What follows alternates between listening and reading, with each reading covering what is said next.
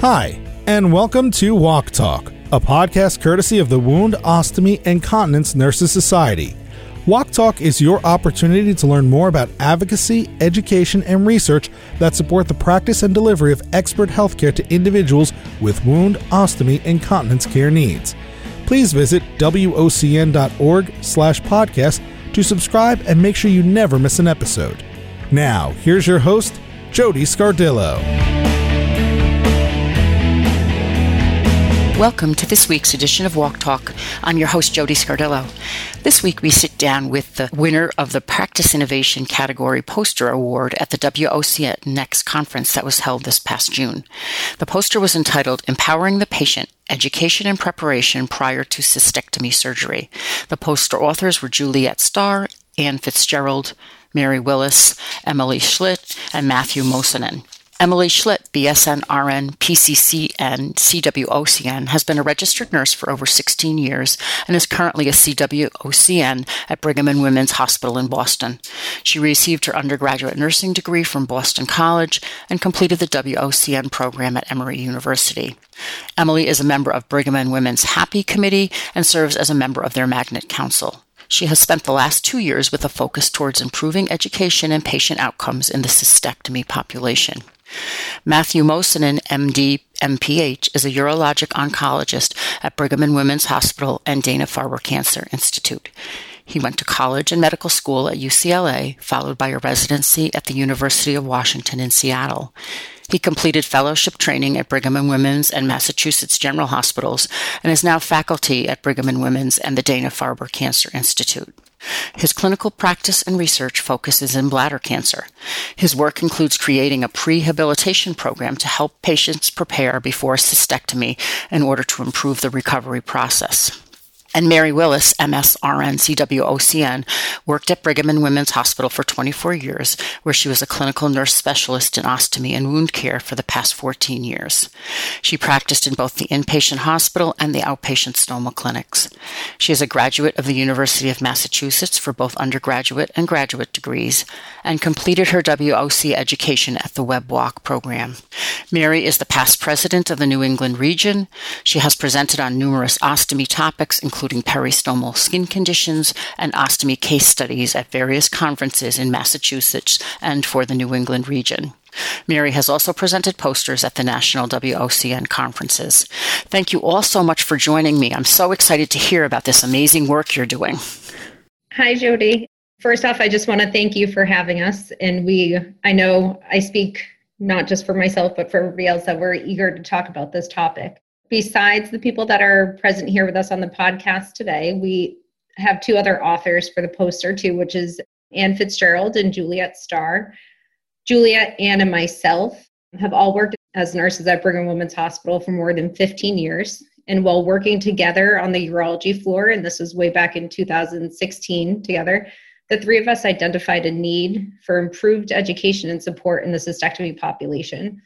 After the need for this quality improvement project was identified, we reached out to the urology department, and we actually presented a PowerPoint presentation to the urology attendings at that time, who connected us with Matt, who is also on this podcast with us, who had been working on the beginnings of a prehabilitation class during this time. This lined up with our vision to build something comprehensive that would make a significant difference in the patient population.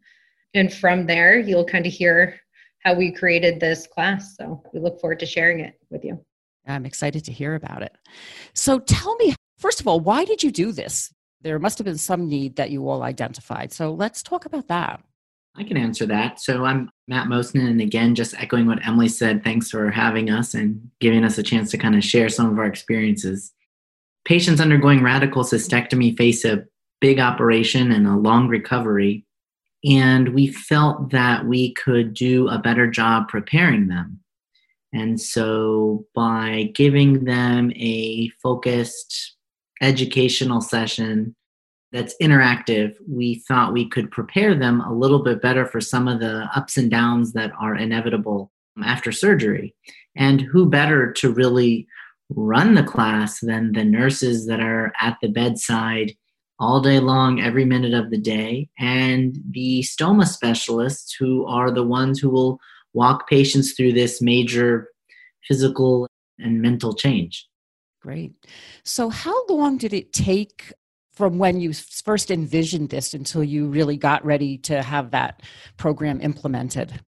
I think it took somewhere around 6 months, just because I was thinking about doing a prehabilitation program, and I knew that I wanted there to be an educational component. But then fortuitously, a group of stellar nurses wanted to take the reins and help patients prepare. So it was just right time, right place for myself, and being able to leverage the experience and enthusiasm of the nurses. So once we kind of went through logistics, like getting a room, making sure all the administrative things were checked off, it took about 6 months to kind of just get some of these classes started.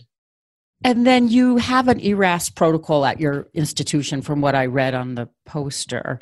So can you talk about how that works at your facility for a patient with bladder cancer?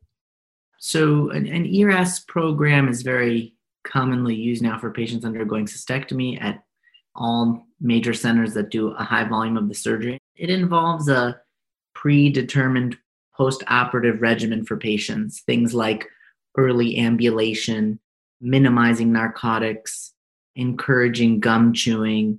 And so by using some of these principles that are intraoperative, postoperative, and of course preoperative, we try to help facilitate patients during their recovery. And then can you talk about the prehabilitation that you mentioned in the poster? And I saw on the website also that that's an interest of yours, Matt. Prehabilitation is kind of like a preparation program to help patients mentally and physically before surgery. And by helping the brain and body prepare, patients might be able to heal better, especially if the patients are older, smokers, just finished chemotherapy, dealing with the stress of a cancer diagnosis. So we try to take the approach that by helping somebody understand what they're about to go through, by encouraging them to eat better, exercise, and anticipate what's coming, it can be a way to help them recover and hopefully not just have a better patient experience, not only just more patient-centered care, but maybe even leave the hospital sooner or be less likely to be readmitted or have fewer complications. That's the ultimate goal for the project. And you had a great plan to gather data about this program, and you developed a survey and you had pre and post data. So I wondered if you could talk about that and how you implemented it and what kind of questions you asked and that kind of thing. I can take that question. So we had pre and post surveys that were given to patients that attended the class. And then we actually gave surveys to the patients on the day of discharge from the hospital. So we're lucky in the sense at Brigham and Women's Hospital that all the patients after a cystectomy go to a certain floor. So we were able to educate the nurses on the floor and really make sure that each patient upon discharge got a survey. And the patients happily filled them out, which was nice. So we had compliance from them. We would even ask just as simple questions as, was the room comfortable? Was the space comfortable? So even that's a post question after the class, because it does go into looking at, this is a large group that's getting together with the patients, the family members. So was there anything that could have been more comfortable for them in that type of setting? Did they feel more knowledgeable after? And a lot of times patients even would say that they had anxiety going into surgery, that they had a different kind of anxiety because they knew more knowledge, but it made them actually think about things differently. So it was a different type of anxiety, but in the way they would explain it, it was almost a better type of anxiety that they now had a little bit more knowledge of going in, but it made it a little bit more real, as they would say. And then one of the biggest questions that we ask upon discharge is, would you attend this class again, if it was an option? And would you recommend the class to someone else? And I think those are the big questions of looking at that. Even you've now gone through the whole surgery, you've seen what the recovery process is. Would you recommend that class to another patient? And we actually had 100%. We've never had someone say they would not recommend the class. Out of all our surveys, we've never had someone say no. Wow, that's amazing. Yeah, most of the times they say that class should be mandatory. That's one of those that we've never made it to that point of mandatory, but we have the majority of patients were attending the class prior to COVID. Otherwise, we have a great multidisciplinary approach of the class. And with that, we have some great administrative assistants in the urology department that they're really, I would say, the backbone of helping organize this, whether it's getting the patients to the class, helping set up their appointments, but it's also they helped us with collecting data of the length of patients' hospital stay, the readmissions of the patients. So they really helped us collect that data on that side of the work besides the patient surveys. Great. And you gave the class every 2 weeks. And so how did you operationalize all that? Like how far ahead of the surgery was it generally? How many patients were in a group? Talk to us a little bit about some of that kind of thing. So our goal is that we'd get the patients about 1 to 3 weeks before surgery. And that really goes into the look of the prehabilitation. If we can give them a little of the nutrition and the physical therapy education that we'll talk about, that if we can get them a couple weeks before surgery, we run the class every 2 weeks so that the class isn't too large. But we've had our first class we ever had back in February of 2017, once we got it going, was one patient, and we had about 7 staff members, very eager to teach that one patient. And he was there with his son, but he enjoyed the class. He was so excited about all this attention. And so we found it very important to do the every 2 weeks because we'd have classes even the every 2 weeks. And once again, the Brigham Women's is a large center for doing these surgeries, but we'd have up to 10 patients in one of those classes in the 2-week period. And the goal is really to have their family attend or their loved one or a friend that might be helping them after surgery to really get that involvement of their support person that they'll have as well. So to keep it every 2 weeks, it's really the goal is to keep that class on the smaller side so we can really give that focused attention to them. So then depending on what the person's learning needs were, if they needed a little bit additional, you would have time to do that at that setting then. And I guess that brings in our other part too into the class is we never teach the class by ourselves. So there's always more than one person in the class. And then I know Mary's going to talk shortly as well, who's also on the podcast. We'd always have a wound ostomy continence nurse there who would actually do the hands-on ostomy teaching as well. So when I started this class years ago as well, I was actually a floor nurse. And then I recently, as you know, Jody, graduated from the Emory program with my wound ostomy continence. So I've also taken over that spot of doing the ostomy education. But we found it important that there's always more than one person in the class so that if we have a class of a larger size, there's always people that can disperse and really give the hands-on, like one-on-one attention to the patients, or if they have questions, or we can pause, or sometimes one of us might be able to answer something that the other one wasn't able to answer. So that was exciting for you to go from the staff nurse role to the WOC nurse role in that same program.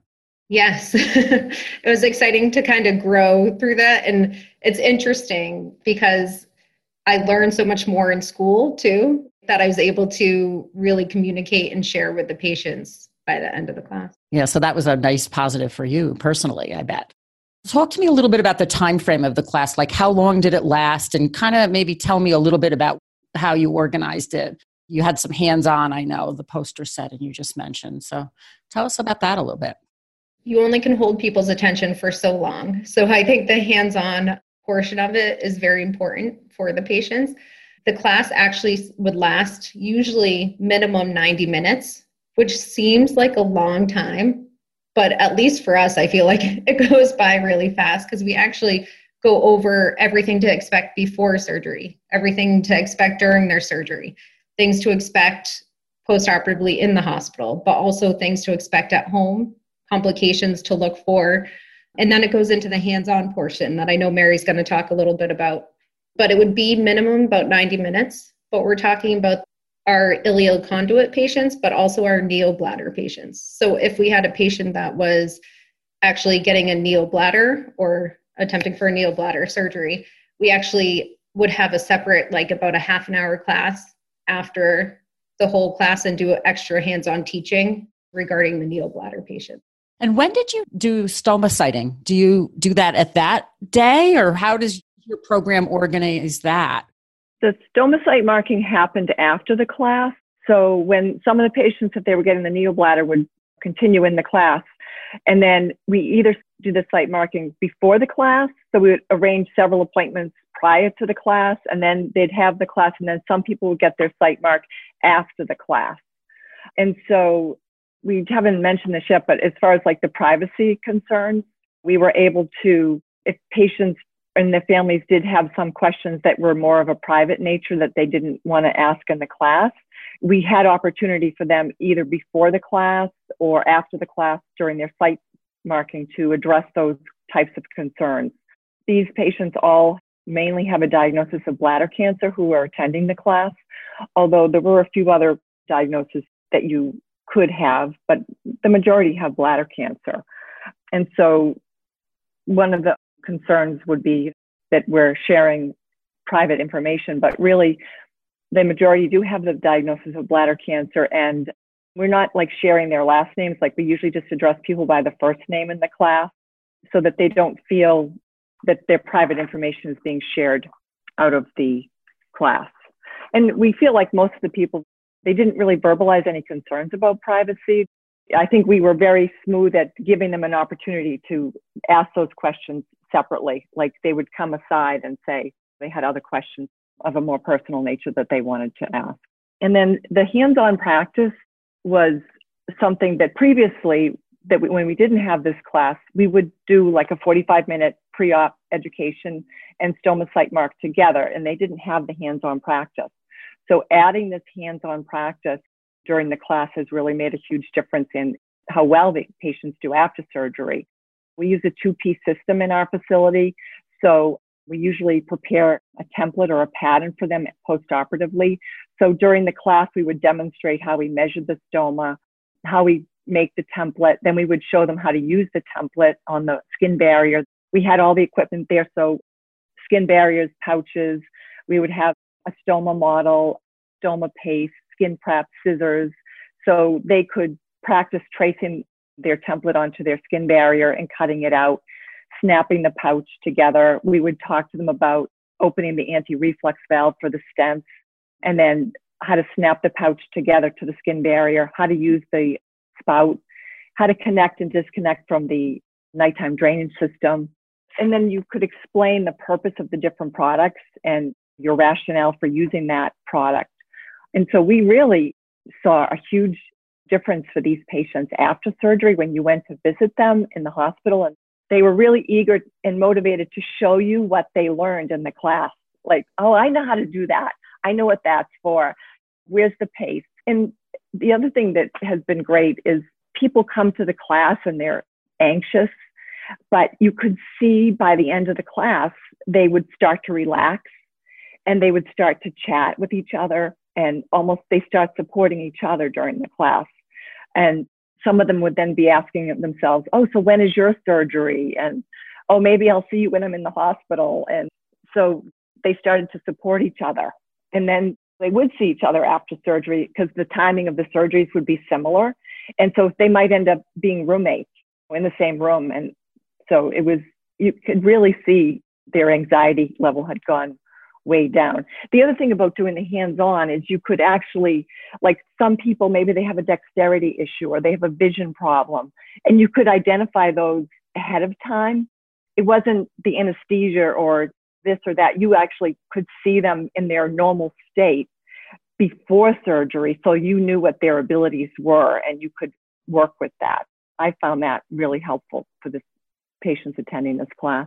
I bet the caregivers too, you could see what the caregiver's level of involvement was going to be a little bit too. And how they could help them.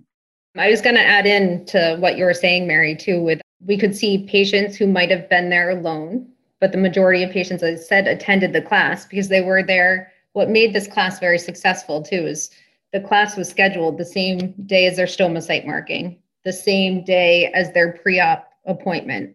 So they had everything in the hospital that day. So it was a long day for them, but they were coming to the hospital anyways. So it really helped get the majority of people to the class.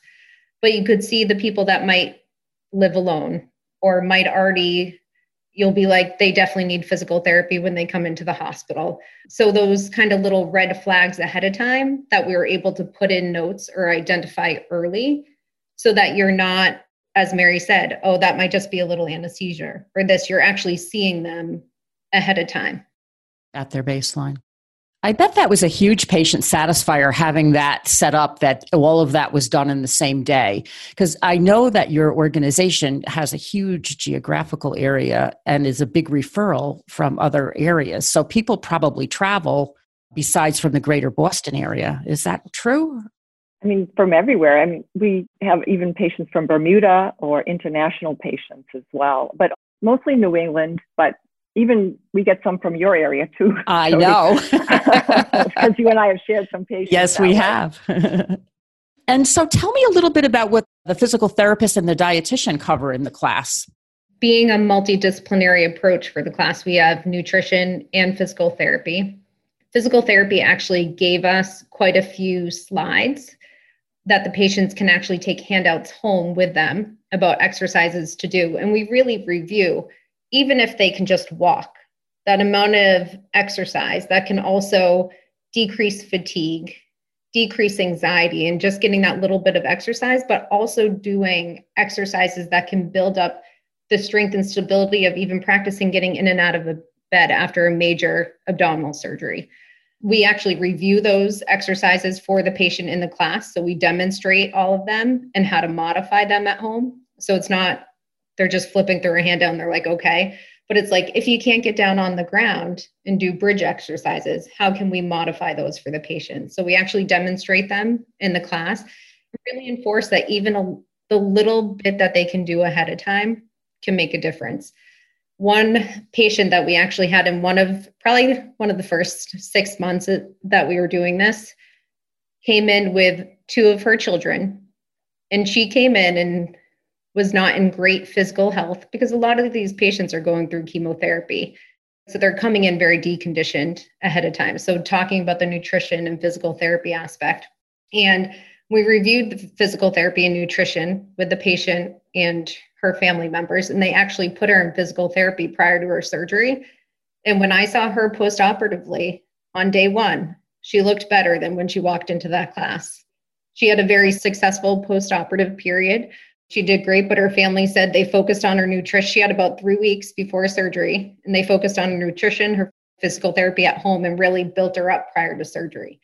And they were so thankful for the class because they said if they had never gone to the class, they would have never thought how important that could have been into her mom's recovery. And then nutrition really helps with, in the beginning, they would actually come to every class every 2 weeks. And then we took over their information from the class and kind of were able to deliver the slides and information that they wanted to share with the patients. They went over diet because you think of a protein. If you tell a patient you need to build up your protein, and we think, okay, protein, eggs, chicken, all that stuff. There's a lot of patients out there that don't know what protein is. You say you just throw out protein, but you're thinking of healthy fat. So we actually go through that and the importance of building up that protein ahead of time and the kind of the building blocks before surgery and what they can do if they're coming out of chemotherapy and they don't have a great appetite, eating that 5 to 6 small meals a day instead and focusing on that hydration. So it's really just having those conversations with the patients of what they could do. And then the goal is too, if these patients need more, we can refer them to a nutritionist beforehand. We can refer them to a physical therapist before surgery. So it really was their physical therapy and nutrition support in building this program and what we could educate the patients ahead of time. So then you're not paying catch up after surgery for somebody when it could be managed and the person goes into surgery in better shape, it sounds My like. favorite line of cystectomy and prehabilitation classes, everyone knows, is being proactive instead of reactive for everything. Instead of responding to every problem and reacting to the problems, is really being proactive. And what can we do ahead of time? What can we do to make these things better to recover? A lot of patients like to say that line to me when I'm rounding on them after surgery. Sounds like you need a poster or something. It helps. That's good, though, because then they have a proactive attitude maybe, too. Well, in the best case scenario, not only proactive for themselves, they're proactive to each other. I had a patient who was recovering and doing well, and that patient went into another patient's room who was having a difficult recovery that couldn't get to the class because of travel issues. And I thought that that was a very nice consequence of the class. This patient felt comfortable going in there, and the other patient, it actually cheered them up. So even beyond being proactive to themselves, proactive in the sense of a community of patients all going through the same surgery, the same cancer treatment, it was nice to see. It's like the benefits of a support group that you kind of created along with everything else you've created. That's great. So now your length of stay data and your readmission numbers were amazing. It was like a 2.1 decrease in length of stay days and I think 20-something% decrease in readmission rate. So that's wonderful. So my first question about that is, were you surprised at how good those numbers were? One clarification with that, Jody, is that we were comparing people who attended the class versus people who did not attend the class. It wasn't like before the class comparing to those patients who took the class. So just that little clarification. I don't think we were surprised. I think we were hopeful that it was going to be a benefit to the patients and that it would be a positive outcome. So I don't know. Were you surprised, Matt? I think that it was better than I thought. There is definitely a signal that this helps patients. There's a little bias in these numbers, I think, because the patients that can make it to the class are going to do better. But the patients that can't make it might be the ones that need it the most. And so this was exciting data and also important data because it makes me realize that we have to create something that is sustainable but also scalable. So if patients can't get to it, it's not going to help. And I do think that the patients that tend to go to this class, one thing that sticks out in my mind is if they get readmitted, they tend to be readmitted for anything other than dehydration. Whereas patients that were unable to reach the class, they tended to come in with issues relating to dehydration. And I'm sure there are multiple confounding factors, but I think that the nurses do a wonderful job emphasizing some of the things you have to do at home and even the basics like drink water, have small frequent meals, walk every day. Those things, they make a difference and they all add up. So length of stay and readmissions, we hope, will continue to be positively impacted as we do more and more of these prehab classes. Have you been able to sustain that kind of improvement since you've been doing this? Are you measuring that still between people who can attend and who can't attend? Yes and no. So yes, I'm still measuring it because it's exciting and important, but the class is changing and the nature of the intervention is evolving.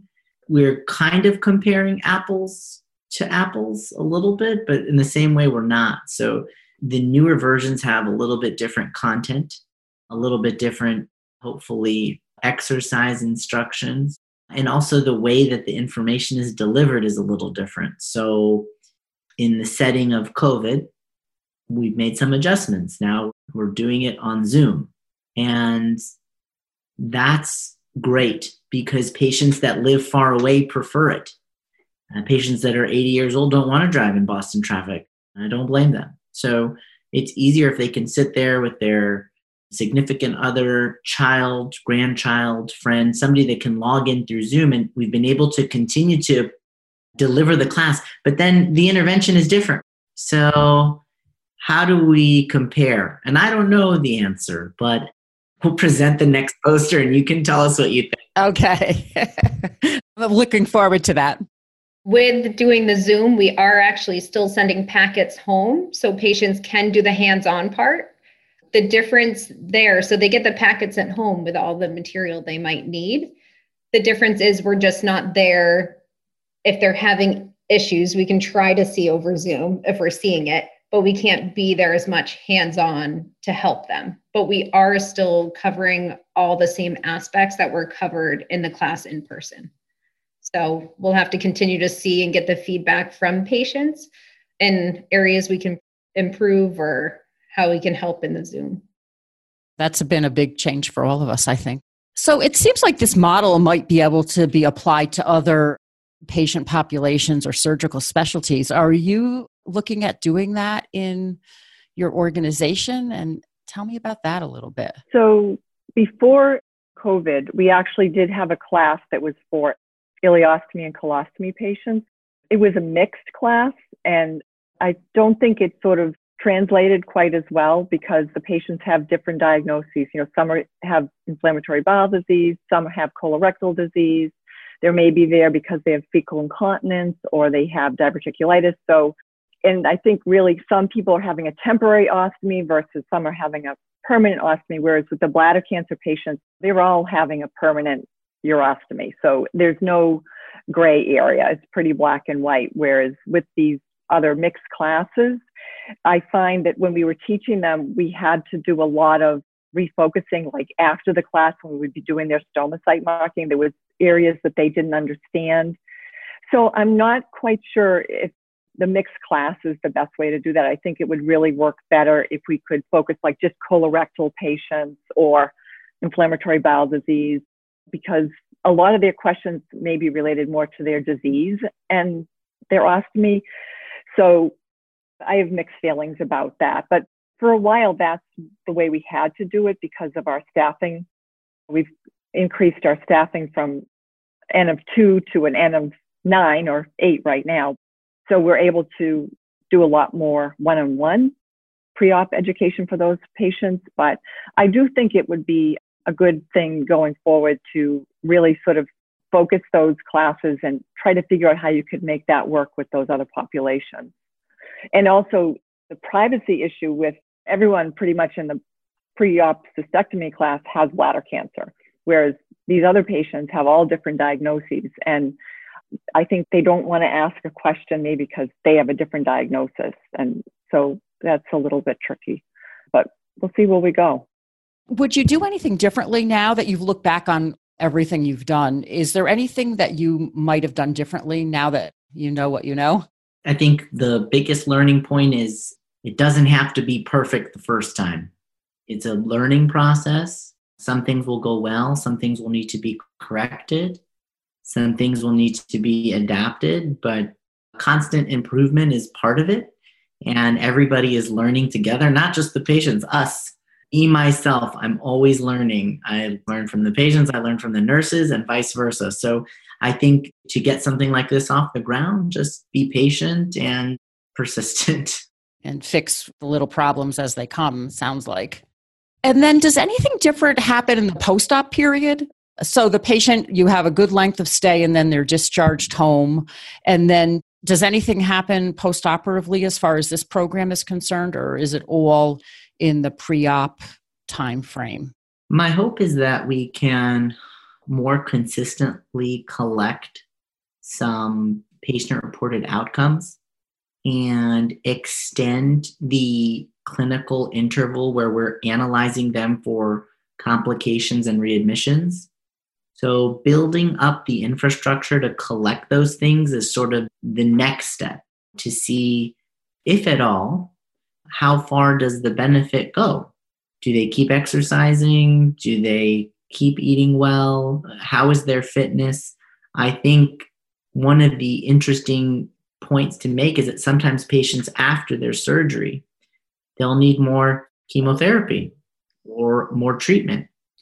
And if they're healthy, it's going to be an advantage. so that they can tolerate additional treatment. So looking at even that metric might be interesting.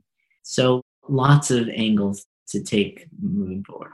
One thing I have thought of, Jody, is we do have an outpatient stoma clinic that I think it would be great if we could see these patients back in clinic sooner. We usually schedule it like 4 to 6 weeks after their surgery, I think, but working on their ostomy skills and like reinforcing their ERAS education, the dehydration prevention, that it would be great to see them maybe 2 weeks after surgery and sort of reinforce what we taught before the surgery, as far as like avoiding urinary tract infections and what to look for and that kind of thing. A lot of times these patients are already coming in for their removal of their stents about 2 weeks post-operatively. So if we could coordinate that appointment where they have a quick stoma clinic appointment and we can make sure they're doing okay at home, managing their ostomy, but also, as Mary said, reinforce those points would be ideal. Sometimes they've forgotten, or the visiting nurse hasn't reinforced the use of the nighttime drainage bag. And so then they're at risk for developing an infection. And so really sort of, we know that that is not negotiable. They need to be doing that, but the visiting nurses may not understand that completely. And so they don't reinforce that. So we do see a lot of 4 to 6 weeks after surgery, they're coming in and you're asking them, so are you using your nighttime drainage bag? Do you know how to clean it? And they sometimes have stopped doing it. And you're like, oh no, you must be doing that. You get the look, right? Like, oh, do I really have to do that? Yes, you really have to do that. Matt, you were trying to say something there. I just wanted to 2 quick things, just that a few of the patients that have gone through the class have offered to talk to other patients before surgery outside of the class. They might have questions about the conduit or the neobladder or whatever it is relating to surgery. And the class has been a nice way for people to kind of all go through the same experience, and then they change it a little bit based on their own individual experience of what they go through. And then I think it's really important to emphasize what a wonderful job Mary, Emily, and the rest of the nurses have done on this project, because the bottom line is that it simply would not be done if they did not commit the time and effort. And so this just underscores how important it is to work as a team. And a big thank you to all of the nurses that are helping manage these patients for the bulk of their stay that are at the bedside and dealing with all those little tiny questions that come up. So thank you. Thank you. We couldn't have done it without your support as well, Matt. And I think we were talking about it earlier, Matt, Mary, and I, when we were discussing this podcast yesterday, and we're a little biased towards this and how great it is, right? We love this class and I've been excited about it the whole time. But I really think it did so well because we had so much support from all the multidisciplinary teams. So everyone was excited to work on this project. All the attendings were great at the urology attendings were great at getting their patients to the class and like having everything set up in time. So everybody kind of bought into this class and supported it from the beginning. And I think, yes, there's always little things we can work on, but I really think that helped it grow into what it became because we had that positive support from all the different teams. So this has really become your standard of care for a patient with a cystectomy at your facility. It's just sort of done and not really thought about. It's part of it, how you practice, it seems. It's amazing the difference between people who were able to go to the class and how they do and the ones who, for some reason, didn't get to the class. It was sort of like an immediate improvement. Just when you visited them postoperatively, you noticed the difference right away. Patients call right away to get out of bed because they know they're supposed to be up and walking and moving. They'll be like, they told me in class, I got to get up out of bed and move. So the patients are that much more involved in their post-op care too, because they're aware of what is supposed to happen the whole entire time.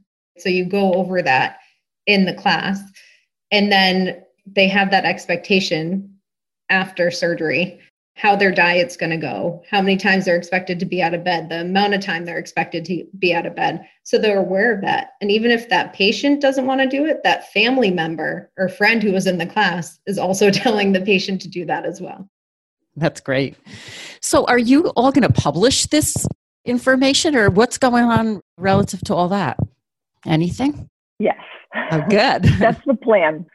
I think Matt has some experience in publishing, so we're going to lean on him a little bit to help us through this. We're going to work on it, and it's not going to be perfect, but we're going to put together our first sort of experience so that it can be looked at by other groups. And many groups are already doing this as well, so it can be maybe a way for us to learn from them. But we're trying to put everything together and coming soon.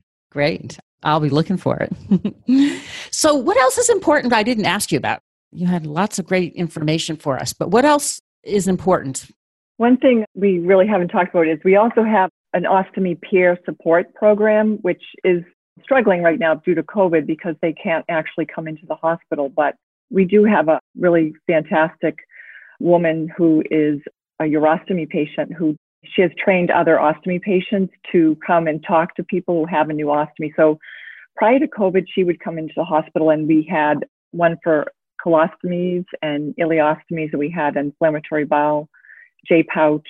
And recently, Matt, I think it's one of your patients, a male patient has expressed an interest, and so he's going to go through the training to be a male visitor for urostomy patients. And we can provide phone calls for those patients now, but not in-person visits as yet due to COVID. But hopefully we can reestablish that program when COVID lightens up. There's nothing like seeing a healthy person that's been through what you're going through. Exactly. So it's really, I think, really beneficial to those patients to see another person come in. And our visitor has had her ostomy for almost 30 years and has done great. And so I think that's a really positive experience for the patient to see as well. For sure. All right, Emily or Matt, what else? Anything that I should have asked you that I didn't? My final thought on the whole process is to elicit the patient feedback. A lot of the best parts of the class are from the patients. And it's sometimes little things like, I'm not going to come back on a separate day for the class, but by putting it on the day where they must come for the anesthesia visit, suddenly it's very efficient. They're here all day. They get their labs, their scans, anesthesia, and the class. And so it's easier for scheduling because then we always know to have some anesthesia slots open on the day of the class. So I think taking advantage of getting patient feedback will be probably the single most effective way of improving a class locally, because every hospital is a little bit different and every setup will be a little bit unique, but it all starts with the patients. So that's probably my absolutely most important point for that. Okay, Emily, anything else we didn't touch on? I think we covered most of it, but once again, it is such a patient-centered program. And as Matt said, that's where you look at our survey questions, and a lot of it is asking the patient's opinion about the class, about how they feel, about the environment. And it's really taking cues from the patients. And that's where even every class we teach is a little bit different. You might have to, depending on your audience that you have. So you really kind of change how you might teach that class that day. So it's really being flexible and listening, and really listening to the patients and the family that day, because there's different needs at different times. And responding to that at the time. Great. Well, thank you all for spending time with me out of your busy schedules. I really appreciate it. And I can't wait to see what you do next with all of this. Thanks for having us, Jody. Thank you for having us. Yes, thank you so much. Thanks again. Thank you for listening to this episode of Walk Talk. Please visit wocn.org/podcast for additional details about this topic and the speakers. You can also get more information about subscribing to this podcast so you never miss an episode, and to get the latest news and information from the WOCN Society. Again, that's wocn.org/podcast. We look forward to having you join us for the next episode of Walk Talk.